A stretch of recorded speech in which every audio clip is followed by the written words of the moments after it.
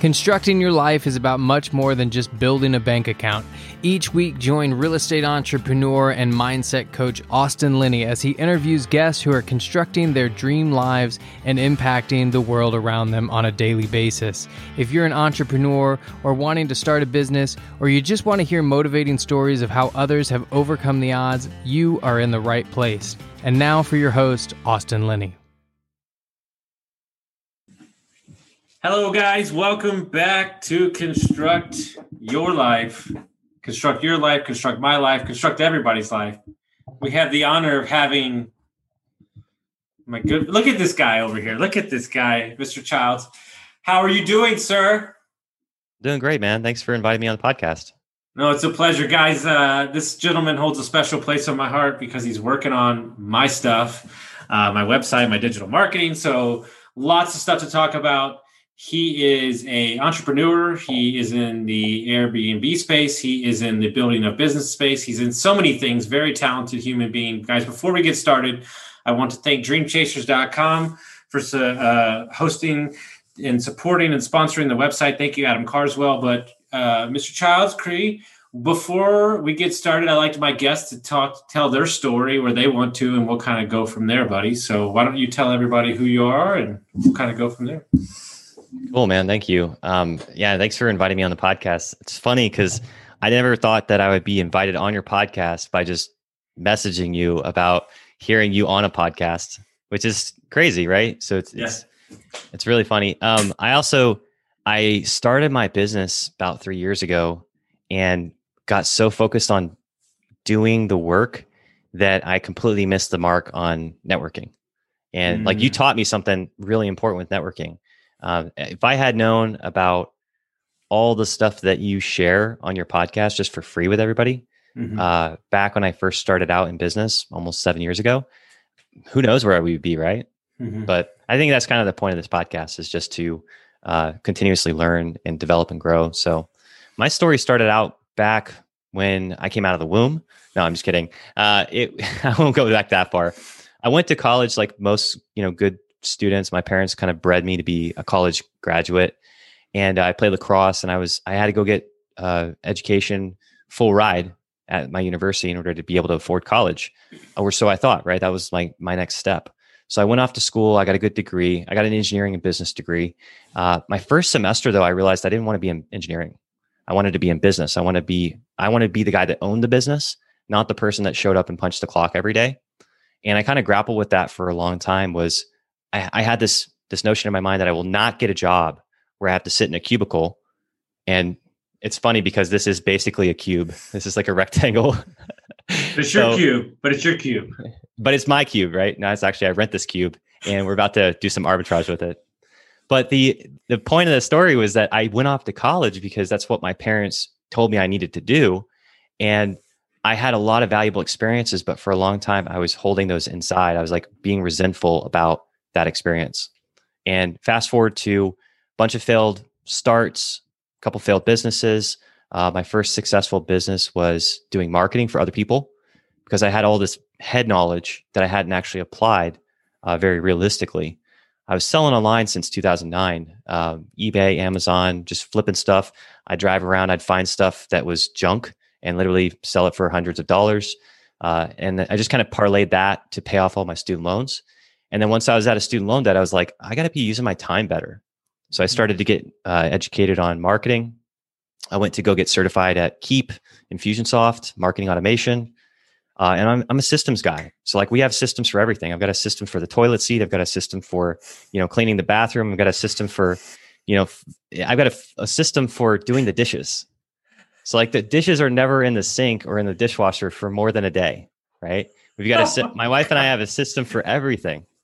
Oh, God bless your wife. Yeah. Yeah, exactly. I don't know how she puts up with me, but that directly lends it to what we're doing now, which is the short-term rentals and, doing lease arbitrage and doing property management remote and whatnot. And same thing with marketing is that my strong suit's not being a sales commando. It's not going out and pounding doors. I tried that. I really sucked at that. My first job out of college, I was making $1,000 a month, living on my dad's couch, driving his car, eating his groceries, not paying for anything at all. and I was still getting further into debt, I'm not a sales commando. Like I'm not the guy that'll go out and bang 1,000 doors out in a day. But at the same time, like I am the guy that could talk to 1,000 people at once using a system. Mm-hmm. And then of those 1,000 people, you get to talk to 35 people that are ready to buy. It's interesting. People that would see me in the wild, as they call it, they would see me in networking, think that I want to be at the loud events with 1,000 people. And don't get me wrong, I can hold my own in those events, but I'm a one-on-one guy. Like I like to have a conversation. But there are aspects, something that you said to me that to give you've inspired me and you changed the way I thought about my business, and you've been helping me do that. You said, Austin, you're a doer, but at some point you have to stop for a second and realize what you're even doing. Right. And so I think there's an aspect to getting a business started and just getting out of the gates. And then the last 4 months for me have been what are we actually doing? What does everything cost? How can we get everything tight? And so what has made you because I think this is a lot of people's issues is maybe they're good at the work, but they're not good at the networking part. What are the aspects of you that you realize that are a strength for you, even though you may not be the most networking dude? How have you combated that against still meeting entrepreneurs and networking? Yeah, that's a great question. So I'll do my best to answer it. I am a networker. I'm a born salesman, right? A born salesman. I just love talking to people, and I love talking, but I also have learned to love to listen, because one of the things that gives most people anxiety, and I get anxiety just like everybody else whenever I'm trying to sell something, trying to convey an idea, is selling to the wrong people, right? So if I was, for instance, I was trying to sell, gym memberships at Globo Gym where I could get my steroids on and, drink my protein jugs, I wouldn't sell it to an 85-year-old woman, right? If I'm trying to sell it to my grandma who is going through dialysis, I'm glad she's on a treadmill. I'm glad that she's on a bicycle, right? If I try and pitch her, I'm going to be really, really frustrated. If nothing else, she's going to be what? She can't hear me, let alone that's not the right product for her. So I think that when you go to a networking event, my first client, I'll give you an example. My first digital marketing client, when I quit my job 3.5 years ago, I walked into a room and said, I do digital marketing. And then one person of the 30 people came up to me and was like, what's wrong with my website? And I was like, I don't know. Let's take a look. But what I did was I struck a nerve, right? If I had said something to the effect of, I help real estate investors maximize their time and create leverage in their business so that they can have more free time to spend with their family, someone's going to be like, what the heck are you doing? Or I'd like to learn more. It sounded kind of like a sales pitch, but I'm still curious. I still want to hear more so than just I do digital marketing. But the gentleman had a pain point, which was my website's broke. I paid money for it. It's not making me money. Can you fix it? And the same thing too with the advertising that he was doing. He was spending $8,000 a month on TV ads to generate 30 calls, usually of kind of aggravated, frustrated people that just want to get a price and then close maybe one deal every 2 months. So he was spending all of his money on marketing to get one deal in the pipeline to then close it to hopefully have enough money the next month to be able to pay for the bills that he already racked up. If that makes sense. So what I'm hearing from you is that quote about, was it George Washington or something like that? When you go to cut down a tree, the young guy's sharpen the axe. Yeah, you're spending the first 3 hours sharpening the axe. You thrive off of efficiency in business and getting to the actual target, correct? Yeah, and the problem with someone like me is that I'm an analyzer, and I'll be so analytical, and I'll be breaking down, trying to get every single efficiency when the engine hasn't even started yet. But then someone like you is just like, boom, boom, boom, bang, bang, bang, bang. Let's go get this thing set up. Let's go do this. And so you're spread out 35 different ways. And it's like, whoa. Let's narrow it down to, hey, what's making you the most money for your time? Yeah. And so the people, I had a business partner real quick, and then I'll switch back over. No, you're fine. I had a business partner like you who is just shoot from the hip, runs 7 businesses at once. Love the guy. He's exact opposite of me. He's like, let's just pull the trigger. And I'm like, I need to analyze it more. And he's like, pull the trigger. And I'm like, analyze. And so I learned that in business, I have to be around people that are opposite of me, because if not, then I'm never going to pull the trigger. I'm never going to get started. So like that was one valuable lesson. Was I love it. learned it from banging my head against the wall. So my other podcast co-host, Anthony Bassano, who's a master's podcast about philosophy, he said something like multiple times, and you're gonna fucking love this shit. It's a theory called shooting bullets in cannons. And what he says is, if you were to shoot a cannon right away, you don't know where your target is. You're wasting the big ammo. But what the technique is shoot bullets first, get the trajectory, find out where your target is, then shoot the cannon. Yep. Yeah. Once you hear it, out, then you shoot the cannon at him. And exactly. It's funny. I was just going to say, it's funny that you say that, because that was the exact experience we had with Amazon. We started an Amazon business, my wife and I. I'm sure that if I mention Amazon, she'll still cringe, because it was like, I was working my job at Apple, 60-hour work weeks. I would come home, I'd bring a bunch of crap in and like throw it on the floor and be like, hey, let's go package this up and send it to Amazon. And when I did the math, we were making like $7 an hour. And I'm like, I might as well just go get a job at McDonald's. I'll make $10 an hour. Yeah. After expenses and everything, I'm not making any money in this business. So there is something to be said about, get it started. But then once you've got some revenue coming in, you've got to look at your expenses and just figure out, okay, where's the bloat? Because we were spending like $500 a month on software, and that was eating up all of our profits. Well, ultimately, it's, if you look at wholesale businesses, right? This is the stuff that baffles my mind. It's like, yeah, you might be making money, but you're spending $60,000, $90,000 a month. And if there's any inefficiencies or anything happens, the market shifts, that machine's going to eat you alive. And so my question to most business owners, and I'd be interested to hear your theory on this, because I know you love finance. I think the number one problem for businesses and entrepreneurs is they don't know their gross to net profit margins, and how do they stretch those, correct? Yeah. And I would say even more so too. It's like, I kind of view it like the levels of college. So like at the base level, you've got like flipping and wholesaling, right? Well, actually I would say it doesn't matter what you're wholesaling, right? You can wholesale paper clips, you can wholesale houses, you can wholesale businesses, right? You're just bundling them together and selling them in volume. You can wholesale phones. But then at some point, when you're kind of tired of the 5% profit margins, then you kind of want to move up to something like flipping. But the problem with flipping is, how do you scale? So like when I was doing Amazon arbitrage, I was making more money in my eBay business than I was selling stuff on Amazon, because I go out to these garage sales and I'd find like a phone for like $10 that I could sell for $150. Like those are thick margins, right? I don't care like what level it is. Like if you can find those at scale, like you could buy 100 of those and you can sell them and you can mark them up 16 times. But that's the problem with flipping, is that like you can get, say, a property under contract, you can do 3 of them at once, but then in order to really get scale, you have to hire a huge ass team, right? Or you have to like pour a bunch of money into marketing or work with wholesalers or whatever in order to get enough volume. Then the next level up that I see is you've got the buying and holding, right? And if you're looking at e-commerce, it's building a brand and then selling repeat products to the same customers. That's buy and hold, in my opinion. Because once I get a customer, just like a renter, I'm just paying, like they're paying my bills. I'm just, hey, we got another product coming out. Hey, we will listen to your problems and your challenges. And by the way, you had back pain. Well, guess what? If you have foot pain, we have this cream or whatever. So you're cross-selling to other products that serve them, but you're getting the same, like you're getting more money from the same customer, right? Versus a one-time transaction. Well, I was talking, go ahead. I was just going to say the last level is lending money or financing deals. Okay. Right. So like in e-commerce, where I came from, if you want to go over and like finance a product from China, if you have money, right, you can go over and put money into a deal and then get a percentage of the profit.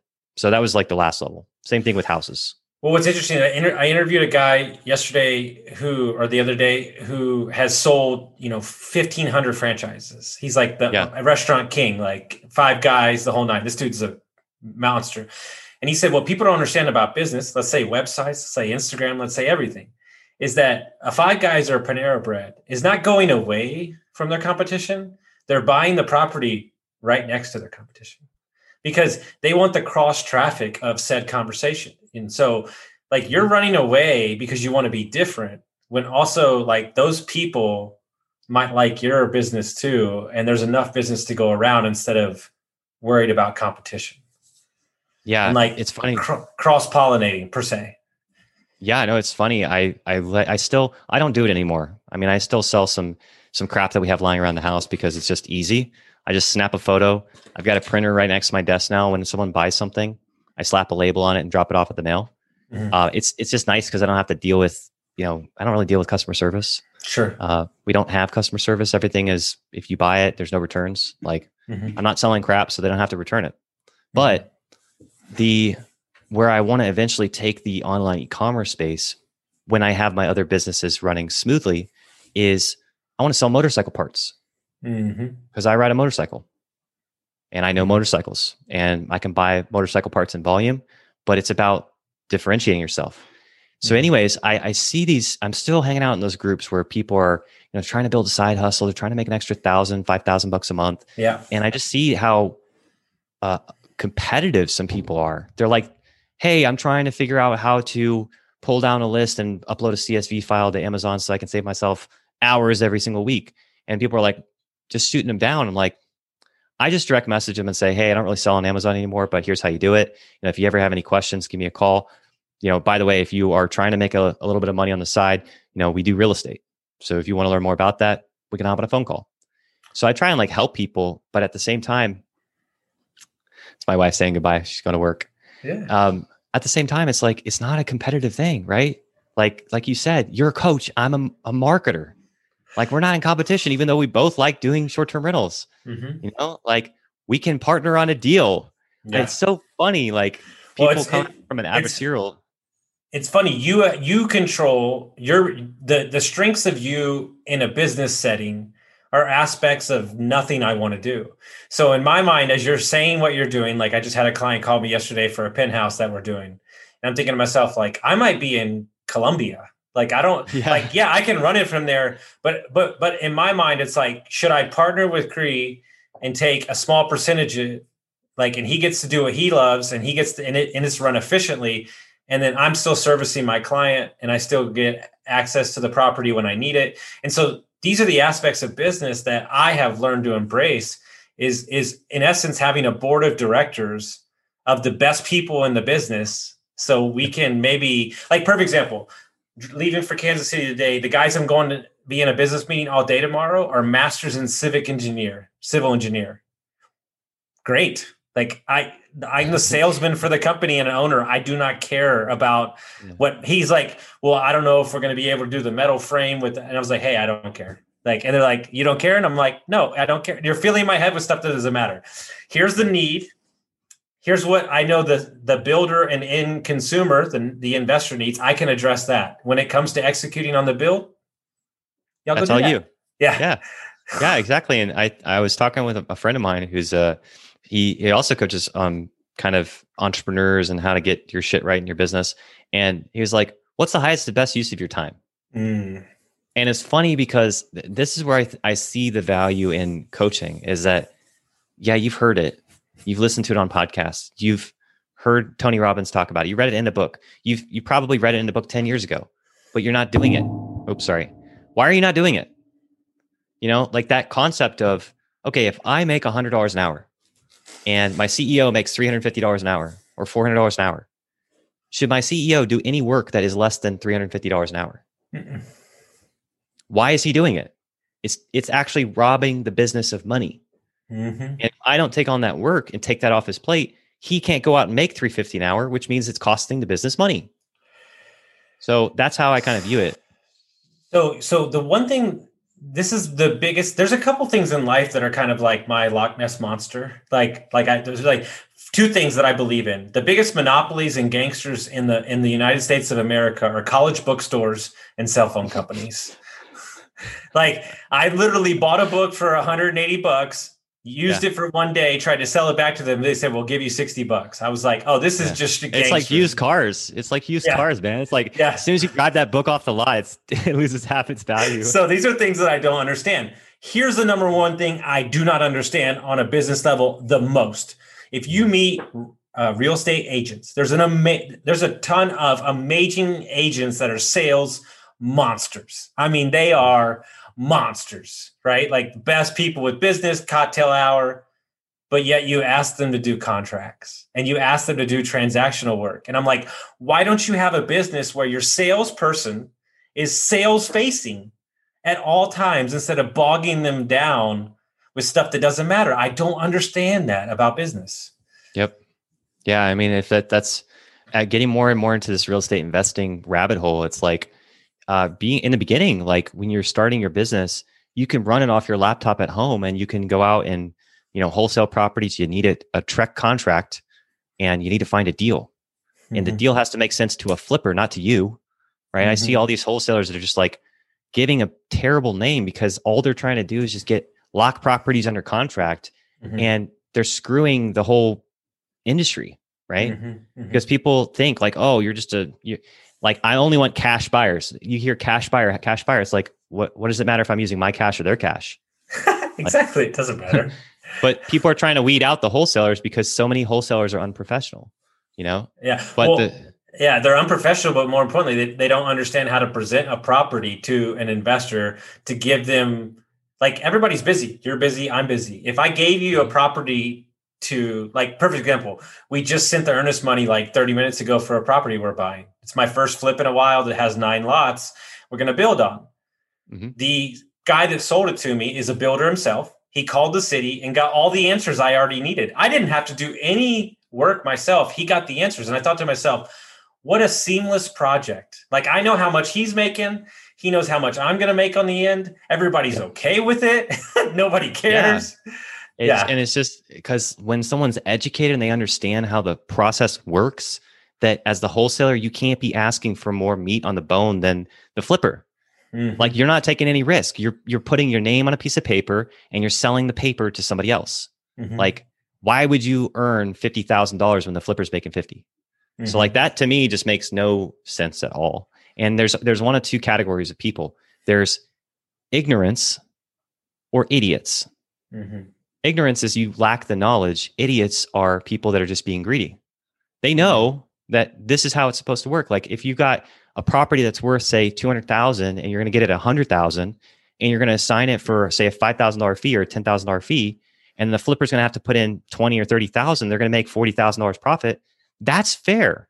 But they're trying to like squeeze out $60,000 profit. And it's like, what are you doing? You don't want to be in business, do you? No.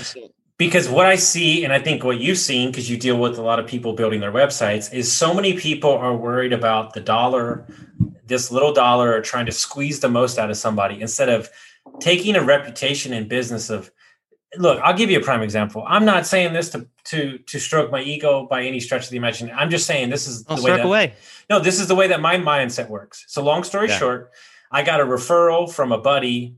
I don't do business in Houston. Like, I don't. I grew up there, but I don't do a lot of real estate there. Well, this is north. It's on the lake.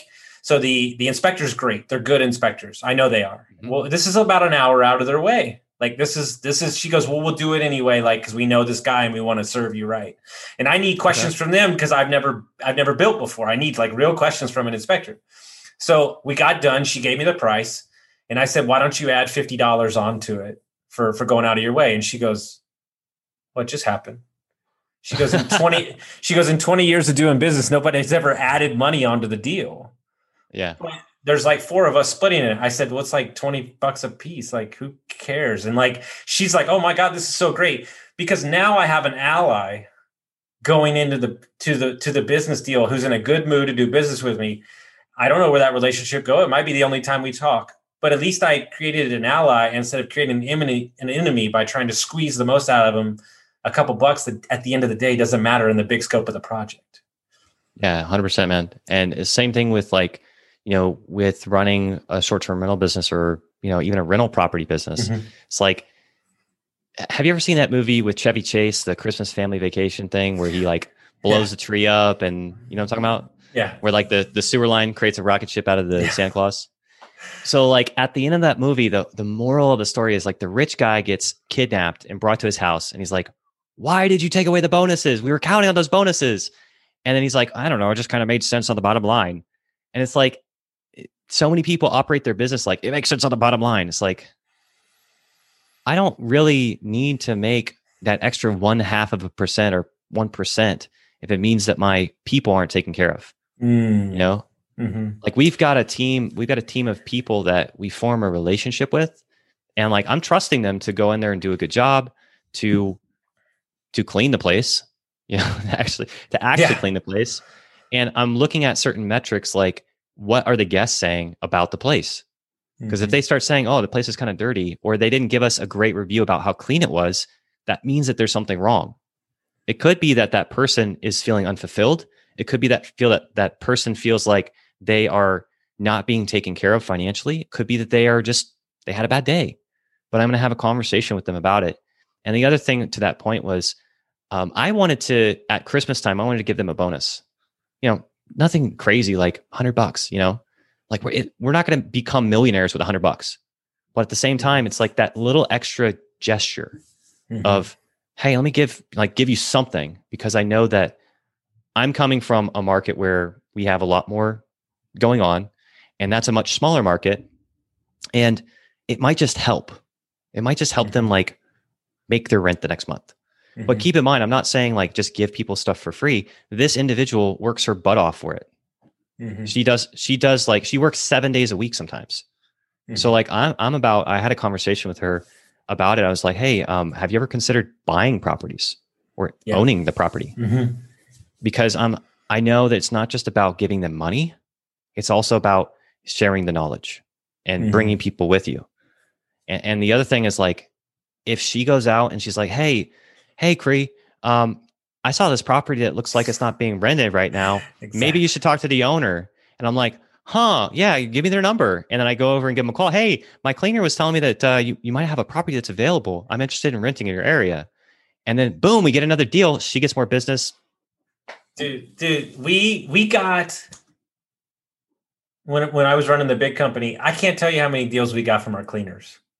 Like how many contracts we got from our cleaners, like how many houses I potentially got from roofers. Like guys, the traditional people, the people that you don't think of, or the people that are actually talking to the owners and actually know what the deals are, you need to keep your ears open and treat the people right. And you have no idea who might bring you the next deal. What I want to do to give the most value, because you're so smart in a couple different areas. First, I want to talk about anybody that's an entrepreneur or runs a business. What aspects, I know you could go off in 9 different directions, so I'll try to give you the most concise answer I could. When it comes to a website, when it comes to anything that they're doing branding wise, or just in general, when somebody's starting out, what's the top 1 or 2 things that they need to be focused on? Should they just be focused on maybe just an Instagram, just a YouTube page? Should they be in 7 different platforms? What's your advice to entrepreneurs? Yeah, that's a great question. So I would say, you know, there's so many different facets of marketing when it comes to even just the digital aspect of it. You know, you've got 2 major categories, branding and marketing. Branding is, you know, you're Austin Linney, you're this loud, crazy, funny, ginger red, like fireball, you know, you walk into a room and people know you, right? That's your brand. Marketing is getting people to come up to you and say, hey, tell me more about what you do. So marketing is what we're doing on your website. Your brand is the Construct Your Life podcast, right? And so the core elements of marketing are your message, your media, and your message, your market, and your medium. Your message is what you say to people.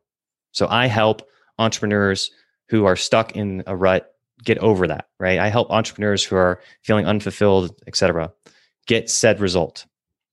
The media is how you get the message out.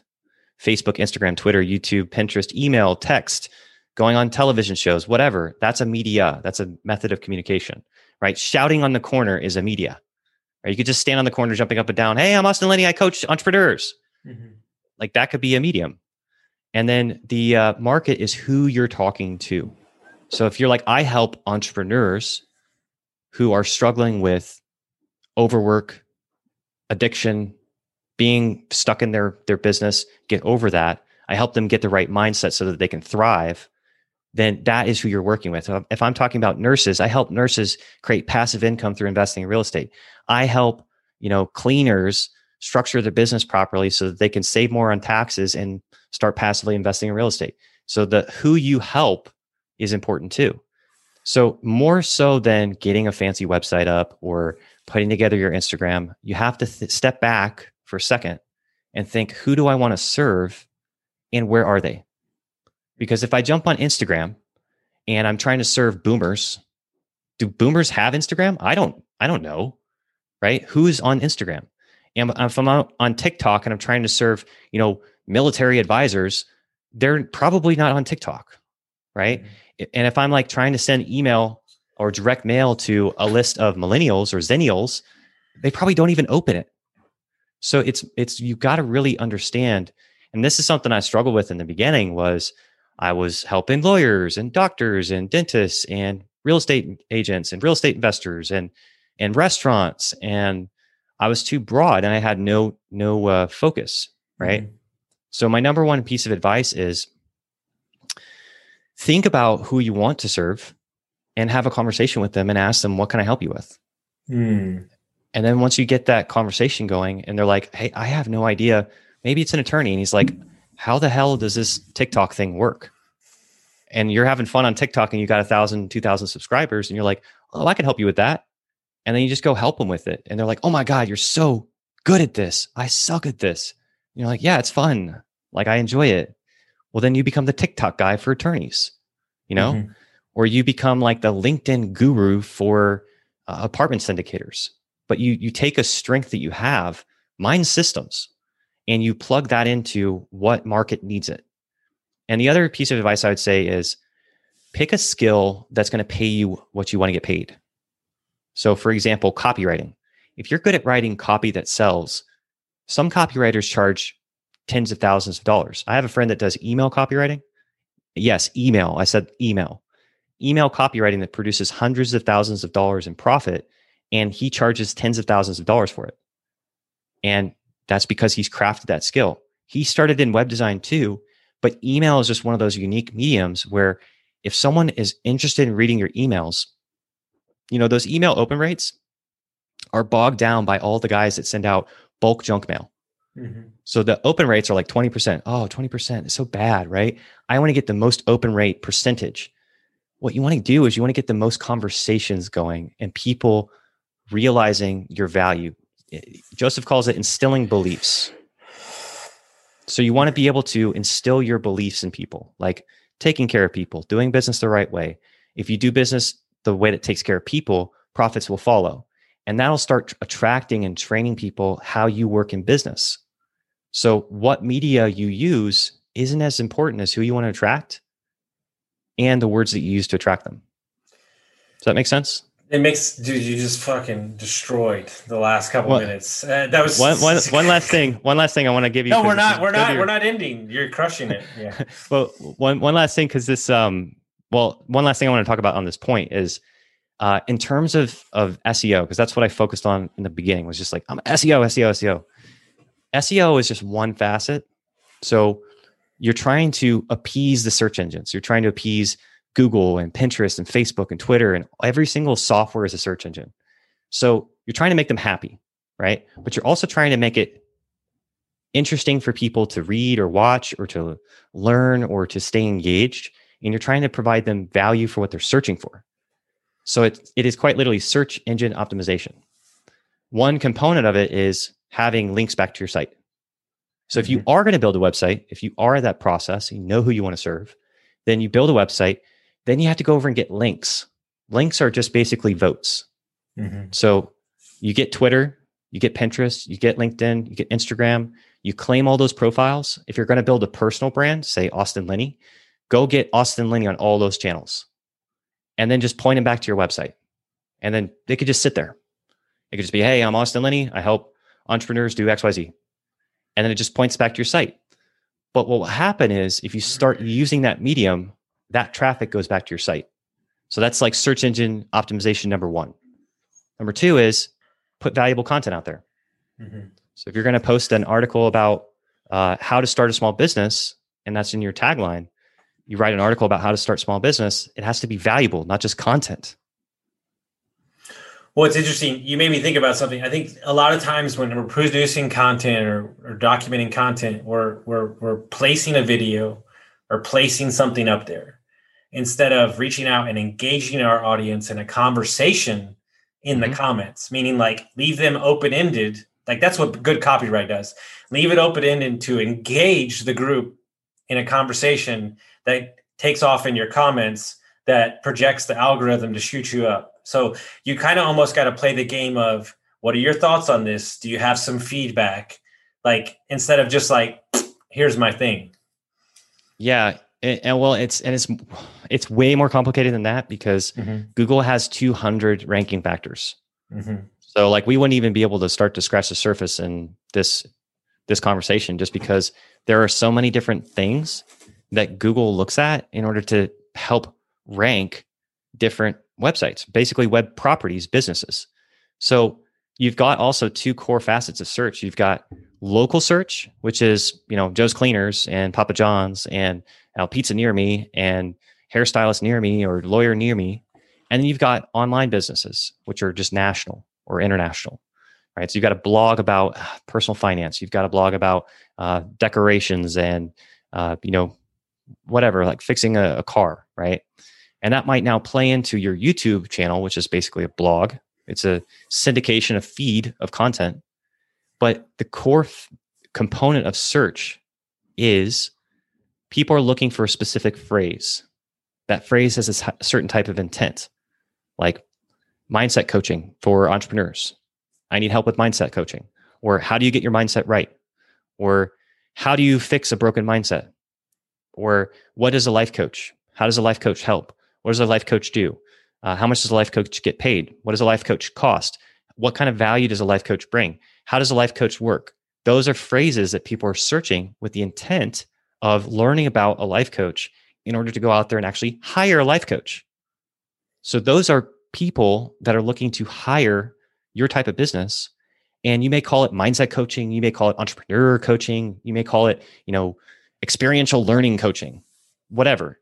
But what they're using to search for you and the questions they're asking is all public information. You can go to Google and search, how do you change a tire? And then Google will show you all these other questions. And you click on one and it just shows you 5 more. So it's like, that's a great way of doing research to figure out, what does your customer want? And then you go ahead and answer those questions. You post a video, you write an article answering those questions. And then that content gets picked up by Google, and Google's like, oh, this person's searching for what's a life coach do. This guy wrote an article about what's a life coach do. And then they connect you. So that's search engine optimization. And then you also have search marketing. Well, search marketing is kind of a broad topic, but you've got paid search marketing. Same concept. You take the keyword, but rather than write a long ass article, you just buy the word. And then you funnel them to a landing page that has usually a lot less content. No, I love this. And I want to make sure, we're kind of jumping around here, but I want to make sure that they get a view into how your mind works, because I think a lot of people will get this. I'm going to drop a broad question in there, and then you can go where you want to. I'm interested to hear, even though we've had some conversations, your view on, let's say, Airbnb investing. Like, there's a million different ways to invest out there. I know you do it a couple different ways and a couple different avenues, but I know that's something that you seem to have jumped onto and enjoy. Kind of walk us through your thoughts on Airbnb and why you are enjoying this model, because I know you just got back from Florida doing one. Yeah. It's funny you asked that, because I actually, while we were there, our neighbor actually asked us if we wanted to buy our house. And I was like, yeah, I'll buy your house. Probably not for the price you want, but I would buy your house. Because I follow markets in general. So e-commerce, the stock market, I also do a little bit of day trading. And I do want to get more into options trading, because I think that there's less risk for options trading than just dumping money into a stock and trying to pull it out. But as far as the Airbnb question goes, I mean, I like short-term rentals. And a short-term rental for me is anything less than 12 months. So it could be a 3-month stay, a 6-month stay. Nightly rental is, 1 to 3 nights typically. But the thing I relate this to people is, imagine you're going to Costco and you buy a case of 48 Coca-Colas, and the Cokes cost you, say, $10. right? Just to make the math easy. You pay $10 for a case of 48 Cokes. Well, what happens if you go over to your kid's soccer game and you stand out there and you say, Cokes for $1.50, Cokes for $1.50. And people, it sells out, right? Because they don't want to go take a trip over to the convenience store or to Costco and buy a case of Cokes and drink 48 Cokes. So they're paying for the convenience. So if they spend, like, it costs you 48 cents a Coke, if they spend $1.50, it's not too much out of their pocket, right? They don't care. But they got that convenience of that refreshing Coke. Well, you just made 3 times on your money. And so that's what we're doing with short-term rentals is we're taking a 12-month rental and we're breaking it down into a month or a week or a night. And people are willing to pay a premium for that. And we're doing volume. So we're able to get that 2-3 times what normal rents would cost, right? And that's where we make our money, is that we have a spread. And so that spread's different for every city. It's different for every neighborhood. It's dependent on a lot of different factors. Like we look for things that are not seasonal, right? So like if you go to New York State and you're trying to be next to a baseball stadium, I mean, I guess they play baseball year round, but it's also snowing half the time. Versus down here in Texas, you go over and you put yourself right next to a hospital. Are people going to stop getting sick? Probably not, right? That's why if you look where the hotels are in certain spots around the city. Why? Like you talked about, it's like when you're a franchise owner, you look for all the franchises. You look for all the restaurants that are franchises because that's where your customer is. It's the same thing with what we're doing. We're looking for short-term rental opportunities. When I look for a property, I'm like, okay, is there a school? Is there a university, a hospital, or a military base? Mm-hmm. And those 3 things are that rental in Florida. There's 3 of those right next to us, like 10 minutes away. There's an airport 15 minutes away. There's a hospital 5 minutes away. There's a beach 10 minutes away. There's a military base 15 minutes away. And the funny thing is that military base, our house is between the military base and downtown. So it's like this trifecta. And I'm like, wow, this is great. You know, like whether we're renting to medical travelers, or we're renting to families visiting their military folk, or we're renting to families that are sending their kids off to college, or we're renting to vacation families, we always have business. So like, that's what I look for when I'm investing in these short-term properties, because even if worst case scenario, we can't rent it as an Airbnb, right? We can still convert it into a long-term rental because there's demand for rentals. So it just, for me, it's like, I guess what I'm looking for is I'm looking for opportunities where there's arbitrage opportunities, or I'm looking for opportunities where there's an underserved market, right? Because there's in Austin, which is where we live, there are more and more hotels being built every single year, and they're not slowing down even because of COVID. And on top of that, there's less and less available space. Mm-hmm. But I just called an apartment complex and they've got 15 units available. Mm-hmm. So I'm like, the hotels are building and the apartments are empty. So, and for me, all I come out of pocket is I go pay the lease and I basically operate the property and I furnish it, versus having to come out of pocket $50,000, $60,000, $100,000 for a house. So I can put down $20,000 to set up a cash flowing property, and I can usually make my money back in the first year. Mm-hmm. So, and there's, the funny thing is that like, the more I get down to this rabbit hole, I'm like, oh man, I don't really want to do marketing anymore. This is so much fun, you know? But then I'm like, oh, but if I just reposition my business a little bit, I can still serve people, but I want to do it more in a systematic way so that we can serve at scale. But then I can also have time to go over here and set up these little, cash machines, basically. Couple things. I don't think I've heard anybody break down Airbnb better than you just did. So I hope everybody rewinds that. Second thing is I read a book called Build to Sell. Mm-hmm. And it's a book about a fictional dude that owns a marketing agency. And he said, I want to sell my business. And the guy said, how much is my business worth? And he said, nothing.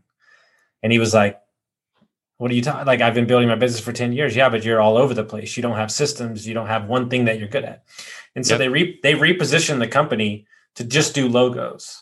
Like, that's all they did. And they could sell that process over and over again. It didn't take the owner to do it. And so ever since I heard and listened to that book, there's a couple things that have happened to me in the last couple of months. I've been studying a lot about behavioral investing and kind of how they do it in the stock market. And one of the things he keeps harping against is like, you're not fucking special. Like, you're not special. Your product's special. Highlight the product, highlight the system, let the system do its work, and then you can go live your life. And so as we build up this new business, like the aspects of what we do for the investor in the construction space and the speed that we can do it at is the amazing thing. It's not the Austin Linney show that's the amazing thing. It's this product that we've created.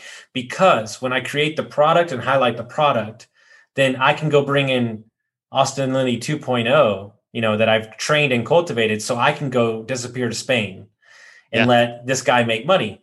In your 20s, your ego doesn't allow you to do that.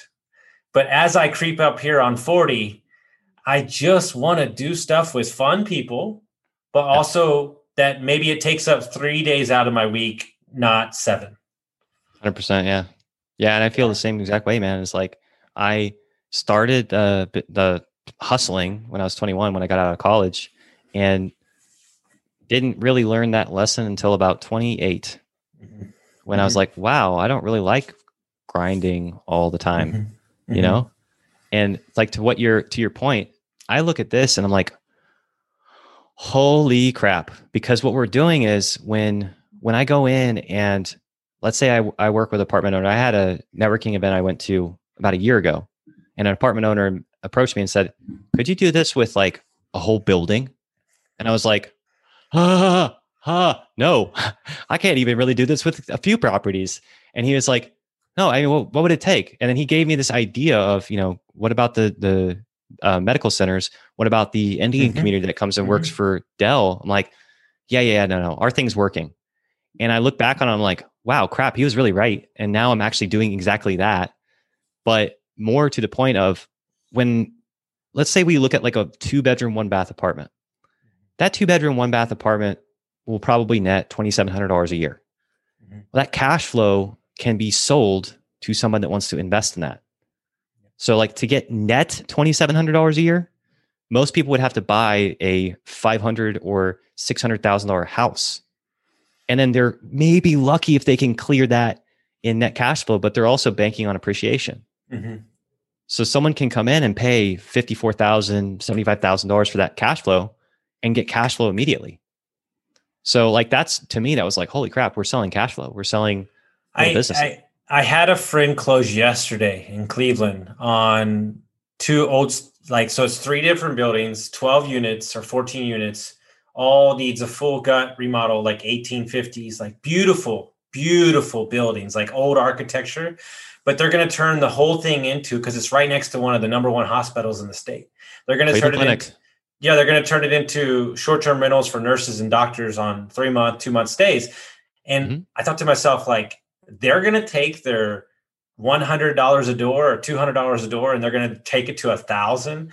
And the multiplier on that is going to be insane. Yeah. Because it's all about the cash flow when you look at multifamily. And I started looking at these luxury experiential stays. Like I've got a partner in actually in Chicago who he's done this with 3 properties, but he takes $1 million properties that are sitting on the market for a year, 2 years. He approaches the owner and does a lease option with them and converts them into cash flow. And like the cash flow he's making on one property, I'm like, that would take like 17 of my properties to do that. Like 10 of them, Yeah. But I also looked at this 28 unit. I'm like, well, if I just grab 10 of those units at once, it's the same thing. It's just, there's a guy named Bill. I'll introduce you. He's actually going to be in Nashville. He's built a couple multi-dollar businesses. He is the king of like on Clubhouse. Everybody's talking about Airbnb. They have like 130 properties, 140. He's like, you're dumb. He'll just tell them straight to their face. He's like, all I do is travel. Wait, he specializes in the luxury market. He has 8 properties. 8 properties. That's it. Around the world, around the United States, that brought in $600,000 last year. Because they're all in, they're all in the. Well, I think that was net. They're all in the. They're all in the $300 to $100 to $1,000 to $1,500 a night. He says your customer base is better.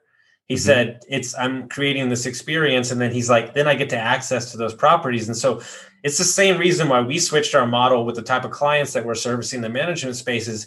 Yeah, I would rather do that, because now we're looking at a net profit of $1,000 to $3,000 a month instead of $500 to $400 a month and having to do multiple properties. I've got a client who is closing on 5 lots on a lake, and he's like, how about we just do all 8 houses? And I'm like, yeah, that sounds great in one area. Then we can scale up the cleaner, the supplies, so many things on a different level. Yeah, dude. And you can even, I just talked to a short-term rental management company in town, and all they do is downtown Terrytown and East Austin. Because it's like, for them, it's like they've got their entire client base in that one little quarter mile, half square mile, maybe stretch of land. And we had my wife worked for a family that she's kind of like a luxury nanny, which is a new term. We're going to actually create a new category for that. But she works with families that are very affluent. And the last family she worked with, they had a house that was right in Terrytown. It was I want to say it was like on a quarter acre, probably lot. It was a corner lot, so it was like the biggest house on the street. And they rented it out for $5,000 a night, and they got 3 nights minimum. So like each month, they moved out of their house for 3 nights and stayed at another Airbnb, and they're arbitraging their house. And they specifically bought it for that reason, because the guy that him and his wife he's a business owner.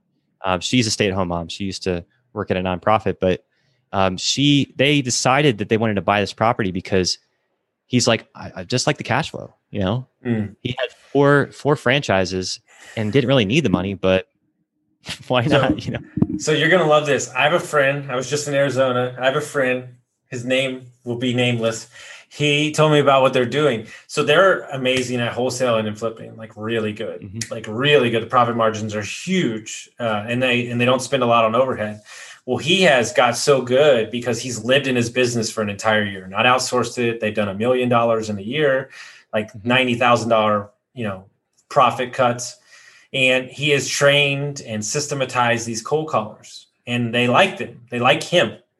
And so he's like, well, fuck. So he has access to the cold callers. So what he's doing is they're buying the cold callers at a price per hour, and then they're selling the cold calling services to other investors at a 50% markup, and they're not doing anything. It's arbitrage. It's like, arbitrage is everywhere. I first learned about it when I was selling crap on eBay. It's like, how would you in a deep analytical definition explain to me what arbitrage means in just general sense? How much is this teacup worth? Probably like $350. I don't know. Okay. If I go over and I take it over to John Leno's house, and John Leno has it for a minute, he signs it, and I bring it back, how much is it worth now? Probably like $200. Right. What did I do? All I did was I moved it. Right. I moved it over. I got somebody to sign it. He has some sort of intrinsic value. Another example would be, okay, I've got water in a desert, right? If I take water over to a stream, how much are they willing to pay for it? And the stream is free. Why would I pay for water if the stream's free? Bring it over to a desert, they'll pay whatever, because if it's your last drop of water, you need water more than you need money. So arbitrage is about finding demand and going to a place that has low demand and bringing items or products to a place that has high demand. Essentially. No, I love it. And so one of the aspects for me is I look at my brand. We just had a conversation this morning because I'm me. So this morning I've already talked to somebody in London and Spain. And so what I'm trying to do is I'm trying to bring my brand and my podcast and my coaching to Europe. Yeah. Because there's a large pond, over the pond, whatever, there's in South America. So like we're looking at Airbnbs in Colombia right now because the price, the need for Airbnbs and the cost to get in Airbnbs are the price to maintenance are very low too. So we have this great system, right? And so while everybody's trying to do the same thing as everybody else, I'm trying to cast a bigger net with a different type of audience, right? And so that's the way I've always looked at my business is how do we take this thing? Because I think that the bigger issue is that people are so concerned about, and I'll just use the content as an explanation. Well, I know, but I don't want to do a podcast because there's too many people do podcasts. It's like, yeah, but your podcast is not for everybody else. And if you have a concentrated audience of 100 people, opposed to 10,000 people listening to you and not doing anything, it doesn't really matter. It's the same conversation around email. It's like, I don't want to do email because everybody else is doing email. Like, oh, so you're telling me you don't want to make money? Like, you're telling me that you don't want to grow your business? Like, oh, I don't want to be on social media because everybody's on social media. Okay, well, if everybody was, let's say, not going to college, would you go to college just because everybody wasn't doing it? Like, no, it's got to be what's right for your business. And I think that goes back to the being specific with your target audience. Because when I started, it was just like, I help everybody. And that's the problem is like, and I noticed that with your podcast, you were totally the opposite. You're construct your life. It's a real estate podcast. It's about helping entrepreneurs, not everybody, entrepreneurs, mindset, interviewing experts, real estate. It's all about real estate because that's what you have an experience in. And that attracted more real estate people. And now you're starting to kind of branch out into other niches, but it started with this niche, right? And so I think that's if I wanted to just throw this out there, because if I could talk to myself 10 years ago, I'd say, look, just focus on one vertical. Go talk to dentists or go talk to lawyers or go get a job at a marketing agency and figure out which guys you don't like and which guys you do like. And then just work with the ones you like, right? If lawyers are jerks, then don't work with them, you know? And it's funny because like, I think that would be my number one advice is just go get a job. Go get a job in an industry that you want to be in and learn the trade and just suck it up for a couple of years. Make nothing. Make no money at all. Make $25,000 a year. But learn how to be a pro at something. Like find out whatever it is that you like to do and then get clients on the side. Yeah. And then just get more clients and more clients until at some point it makes no sense where you're making 3 times with your clients on the side as you are at your job. And you've done it for 3 months. You got all this money in the bank and you're like, well, I'm making my clients money. My clients are paying me. My clients like me. Peace. And then you just go over here and just work with your clients. You know, I think that's what everybody hears that, but nobody wants to do it because they're like, oh, can I go to my job? Oh, my job. Well, you know? in a mindset shift, we were just talking about this on Monday, and apparently I'm on like I have 3 podcasts right now. I don't even know what's going on, but we were talking about the mindset shift as simple as this, right? I have to go to my job instead of I get to. Yeah. I get to be on this episode with Cree right now. We get to talk about this amazing conversation. I get to drive to Kansas City tonight to go see my business partners instead of I have to, because here's the big kicker. Aubrey Marcus said this with Ed Milet. You could not drink water and you would die. You could not eat and you would die, but ultimately it's still a choice. And a lot of times in life, we get down the road and we think that we have to. I have to be on this call. I have to do this. You don't have to do anything. You don't even have to get out of bed. Like the guys that don't get out of bed, though, they're the 800-pound guys that get, scooped off their bed and they just they don't get to live. You don't get to live life if you're not willing to go out and do anything. And I just had this conversation with my wife this morning. She's like, she's distraught. And this is a little context. So again, luxury nanny, right? I'm like, babe, you could, rather than being a personal trainer or trying to start, an interior design business or like any of this other crap that you want to do, because she's getting the entrepreneurial bug. It's rubbing off on her. I'm like, hey, listen, you're a nanny, right? You're an expert. You spent 20 years being with children, developing children. You have a degree in childhood education. And you could go over here and try and be a personal trainer, but you don't have any experience doing that. So why not build a business around teaching nannies to be able to negotiate better with parents? Yes. Dude, so real quick. Yeah. She made 5 G's in 10 days. Yes. Because of how she positioned herself and because she's not willing to work for less. And also because she had a conversation, she was able to effectively present her services to the family and they could afford her. That was the thing. It's like, stop trying to sell to broke people. Well, that's first of all amazing for your wife, but super important. I learned this from a venture capitalist guy. But when you're in the fray, like, okay, I'll use a perfect example. let's say that you coach quarterbacks, right? Like I'll only use my friend's kid for an example. Like let's say he's a good quarterback and you can coach people one-on-one. But what if instead you drew back, and what if you taught, schools how to coach people that do quarterback? Like, right? Like what's the scale that allows you to remove yourself from it and allow you, like you said, to sell to a higher audience, and then like always think a little bit bigger and then figure out how you can wrap that around instead of this is the only thing I do. And I just think a lot of people are looking at things from a small lens instead of understanding the larger mechanism, and more importantly, valuing themselves. Like your wife decided that this is my value. And yes, it might be hard because I'm going to turn away business, but I'm ultimately going to get what I need. But more importantly, it's not going to take anything. It's not going to take any more time of my lifestyle than I'm ready to give. Yeah, that was it. We made the decision whenever I was like, hey, I want to go full-time in my businesses. And she was like, okay. So it was a little bit of a pushing back and forth, because when we started out a relationship, we wanted to be completely separate in finances. Mm-hmm. And then we kind of realized like, well, what happens if she loses her job? I'm just going to like leave her there and like not take care of her. Mm-hmm. And then I was also like, well, what happens if I lose my income?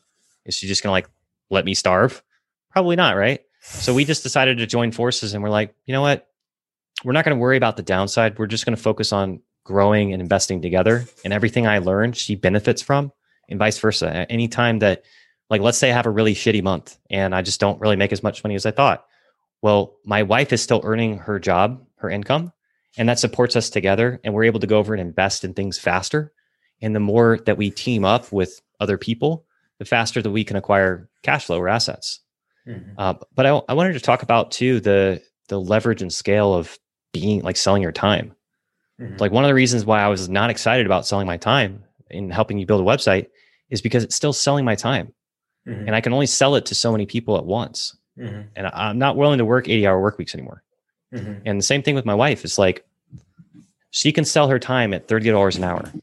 The only way that she can make more money is by working more hours. She's not willing to do because she cares about her health and her sanity. I don't know if you've had kids before, but kids are, yeah. Plus you got to deal with the parents. Or she can sell her time for more, right? Which is what she's steadily done over time, as she's increased her dollar per hour rate. But to really get more scale, she can do one of two things. She can start an info business in this niche, teaching nannies how to be, better negotiators, how to get more paid time off, how to make an extra 10 grand a year, sell it to them for 50 to $100. Or she can start an agency, mm-hmm. which is like what you're talking about with the cold callers. Find somebody that's willing to work for $15 an hour, negotiate better pay and benefits with the family, take a $5 spread, charge them 20, give them 15. Every single person that's working, she's getting a certain dollar per hour spread, and she has to handle the legal paperwork. Mm-hmm. So then she becomes an agency owner, which is like fine, but you got to understand, like, she doesn't have like a lot of business acumen, nothing against her, but she'd have to go out there and market herself. She'd have to get her clients. She'd have to do sales, which she's scared of. And I'm mm-hmm. like, you shouldn't be scared of sales. You already sell yourself. Mm-hmm. Like, you wouldn't have jobs without it, but all that extra stuff, it's like, she doesn't want to be there right now. She just wants to have a job. So I think people need to think about that before they just jump into something, 1,000%. Dude, I think this might be the longest podcast I've ever done, and we could still go for a long time. No, I'm serious. Like, is that a good thing or bad thing? It's a great thing. This conversation is amazing. There's so many different avenues. You just destroyed this podcast. So if people want to find out more about what you do, he's like 9 more layers deep on financing and so many things. How would they find out about you? How would they find out what you got going on? Yeah. So if they want help with marketing, it's Intelligence Marketing. That's GENTS. It's kind of like a play on gentleman. So gentleman in marketing. They can go over to that website. You can find me on social media anywhere at CRI.childs or Cree Childs, one of those two. I try to claim all the profiles I could. I've also got a YouTube channel that somewhere in the spider web of my links, you can get to my YouTube channel. and I teach people about business, finance, starting a small business. I try to help entrepreneurs that are just starting out, people that are just trying to get off the ground, because I remember what it was like to just be completely lost when I was trying to start my first business. So that's what some of my content is focused on. When it comes to the real estate stuff, pretty much all of it can be found at millennialinvestingcommunity.com. And that's, I put together a Facebook group where I just share, information about investing, real estate, what I'm doing with the stock market, different people that I know, kind of building a network and connections, with the goal of being able to foster relationships, conversations, partnerships, learning. That's just, that ecosystem is what I'm building. So if they want to learn about real estate, go there, or just shoot me an email, millennialreigroup@gmail.com. So I know that was like 6 things, but again, we caught him, marketing. Yeah. Yeah. We caught him on one of those things. Guys, if you like this episode, make sure you send it out to your friends, and we'll see you next time, guys.